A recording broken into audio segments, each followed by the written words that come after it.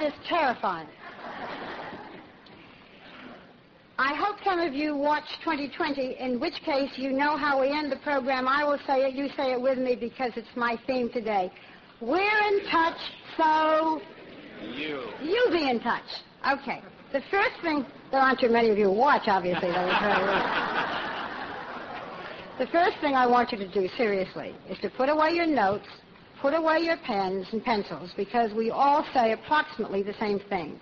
And I find that if you take notes, you don't listen and you never read them again. Put them away, look at them in 10 years, and remember what a wonderful weekend it is. And let's relax, because you've all had so many people speaking to you and at you, and I know it's been a long day. I would like to follow up on some of the things that I have been hearing the speakers say. They all talk about you're loving your work. You have to love your work. Do what you love what you do, have a passion. But what if you don't know what you love? And what if you don't know what you want to do? And what if, forget passion, you're not even in love with a girl or a guy? What do you do then? I would like to see the hands of those of you who do not know what you're going to do with the rest of your life in terms of your careers. Okay. Some put up 3 hands. If I give you any message, as I hear everybody walking around saying, where do you go to college and what do you want to do and what do you want to do? And occasionally somebody says, I'm going to be a doctor, or I'm going to be a lawyer, or I'm going to go into journalism, and I think, how wonderful. How do you know? If you do, you are blessed. Maybe. I didn't know what I wanted to do. I didn't know what I could do. You heard a little bit about my background until I was almost 30. Maybe even a little more than that, but I'm not going to admit how much I. You don't have to know now. You shouldn't know now. You don't have to know in college. You don't have to know when you get out of college. Go there. Learn everything. And when somebody says, what are you going to do? Say, I don't know yet. And more often than not, you will find out that they didn't know either. It is such a strain on all of you kids, and I don't want you, especially when you are so smart, that everybody expects you to know right away what are you going to do, who are you going to be. You don't have to, and you shouldn't. It would be better almost if you didn't know, because you will be amazed at the things that will happen to you if you learn and trust your gut. You heard a little bit about my background. It sounded rosier than it was. I will read a bit of it to you quickly because I want to have time for questions and answers. I went to Sarah Lawrence College. I didn't have a clue. I thought maybe I'd be an actress when I came out, but then I realized I had some pull, but I didn't have the push. I thought I would teach because I liked kids. In the meantime, in order to get a job, I went to secretarial school and learned speed writing. You know, if you can read this, you can see and get a GAB job. And then I went to work for an advertising agency. Then I worked in publicity. Then I was made a local producer. Then I did go on the Today Show as a writer. And I only went on the air, I used to do reports, when Maureen O'Sullivan, who is known primarily today as the mother of Mia Farrow, didn't make it. It turned out that an actress was not what they wanted. And they hired me for 13 weeks with 2 other women. And I stayed on the program for 15 years. I was not a great success right away. It took me almost all that time. I didn't look that good. Somebody came up to me today and said, just now, and said, gee, you look so tired. And I said, that's funny. I thought I looked great. In those days, I had very dark hair, and I was a little too skinny, and I still don't pronounce my R's, and I have a sibilant S, and people used to say, she's not the girl next door, and I said, but the girl next door isn't the girl next door anymore. In any event, I did not become co-host until the host of the program died, and it was in my contract that at that time they had to make me a co-host. Now, all of the women on the morning shows and most of the shows are co-hosts. I became a female co-host literally over his dead body. In the years in which I didn't make him die, it wasn't my fault, and I say that he was a great man and a great journalist, and I say this with sadness. But in the beginning on the Today Show, I was not allowed to come in if they did Washington interviews. I wasn't allowed to come in until he had asked 3 questions. The man asked the 3rd question.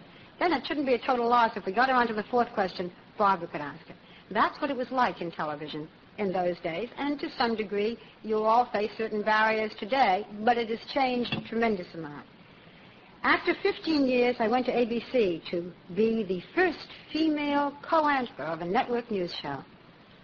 I had a partner who was a wonderful man, and I liked him as a person, and he hated me as a partner, and I was a terrific flop.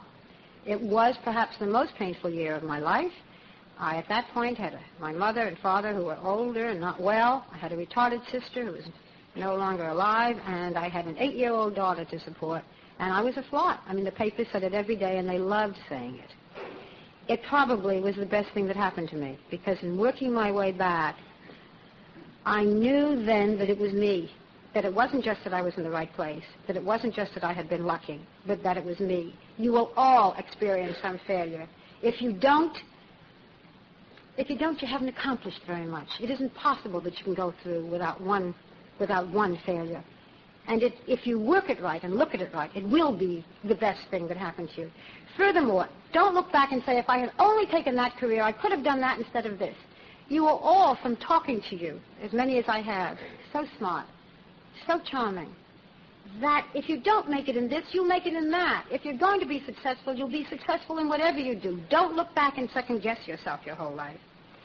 I want to talk also about the choices, because it was easier for me when I was growing up. Most women got married and didn't work, and that was that. Most guys went out and worked, came home, paid the money, and never saw their kids. I'm speaking in kind of headlines because I know our time is short. And I have said that you can't have all three, a great marriage, a great career, and great children. That you can have two of the three. Have a great marriage and great children, you can have great children and a great career, etc. I'm not so sure that's true anymore. I think that was true of my generation. I think, especially for you women, there will always be that pull, if you have a career, of the children.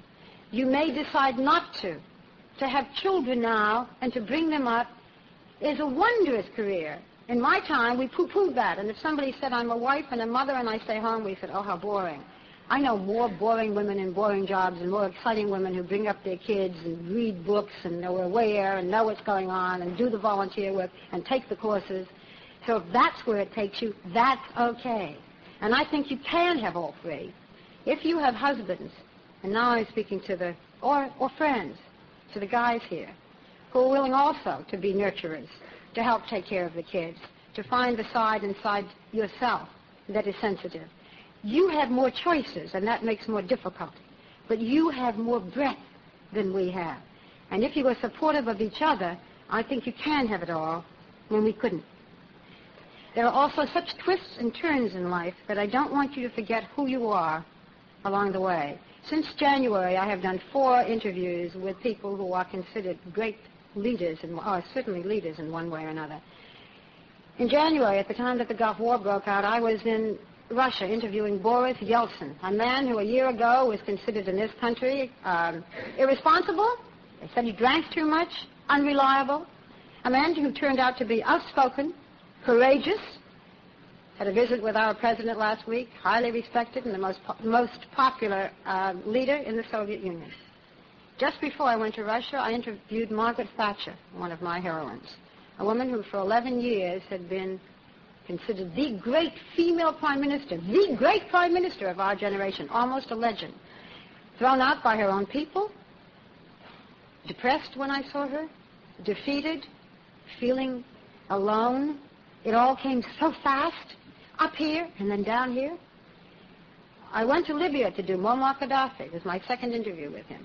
5 years ago, he was considered America's #1 enemy, the most hated man in this country. Now he gave up that dubious distinction to Saddam Hussein, and today he is a tiger who is, fortunately for us, toothless, but a man who has his own peculiar kind of vision. I keep thinking, when I described him, I came home and I described him to my daughter, and she said, in other words, Mommy, weird, right? But in his own way, a most magnetic leader, how his world has changed in less than 5 years. And finally, I think perhaps the interview that gave me the most pleasure, an interview with Norman Schwarzkopf, whom you all heard this morning, the sensitive side of the man who said, when I said, but generals don't cry, do they? Generals aren't allowed to cry. And he said, of course they cry. He said, I wouldn't like a human being if he didn't know how to cry. Norman Schwarzkopf was an obscure general a year ago. You never heard of him, unless you were in the Army, where he was very highly respected. And today he is the greatest hero we have in this country. I go through this because your life will have those twists and turns. Never give your life over to any one person. Remember that they can have their ups and downs, and so can you. Be your own person, whatever that is. And finally, I listened to Alan Dershowitz last night. I thought all of the speakers were so wonderful. But I heard Alan talk about, Professor Dershowitz talking about, that it's not only important to do well and to do good, but to do good. And I think it's not only important to do well and to do good, but to find the good in yourself. We are all insecure. Every one of us is insecure. I have never done an interview, and certainly never an interview with an actor, in which the actor, including Robin Williams, has said to me, I'm so shy. You will have times when you will be very tough on yourself, when everyone around you will seem to have been so much better, and everyone around you seems to be so much secure, more secure than you. And that's when I started to talk, and I wanted you to look around and see all the others who don't know what they're doing. Everyone didn't have an 800 score in math on the SATs. And we all, you must understand that no matter how much you look up to us, we also have our fears and our frailties. Don't be too tough on yourself. Forgive yourself. And if you can, work terribly hard and try terribly hard, but not get to the point where you're working so hard and trying so hard that you really lose what is good about yourself and what you felt about yourself when you were maybe 5 or 6. We talk about finding the child within you. You still have the child within you. You're on that borderline. Don't lose that. The reason that I told you to bury your notes is that all of us are essentially saying the same thing to you. Do what you love. Trust your gut. When I finally found what I loved, when I had the opportunity to do it, I adore what I'm doing. Even if it's tough sometimes, and even if I'm getting older and it's a little creaky when I have to get on and off of the planes, I have had the most wonderful life. I am in the middle of contract negotiations. I couldn't stay at the museum the other night because I had to meet with the president of ABC News and go over my contract for the next 5 years.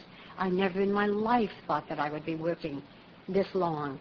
And I am. And how wonderful that I have been able to do what I love. That's what everyone here is saying to you. Give something back. We have all said that to you, too. It isn't enough if it's just yours. Whether it's your family, whether it's your children, whether it's your country, give something back. Work hard. Get your foot in that door, whatever it is you want to do. More and more people kept coming up to me last night and saying, I'm a journalist major. What should I do? Or even, should I major in journalism? And I said, no, do everything. Learn everything you can. It'll all help if you decide journalism is what you want.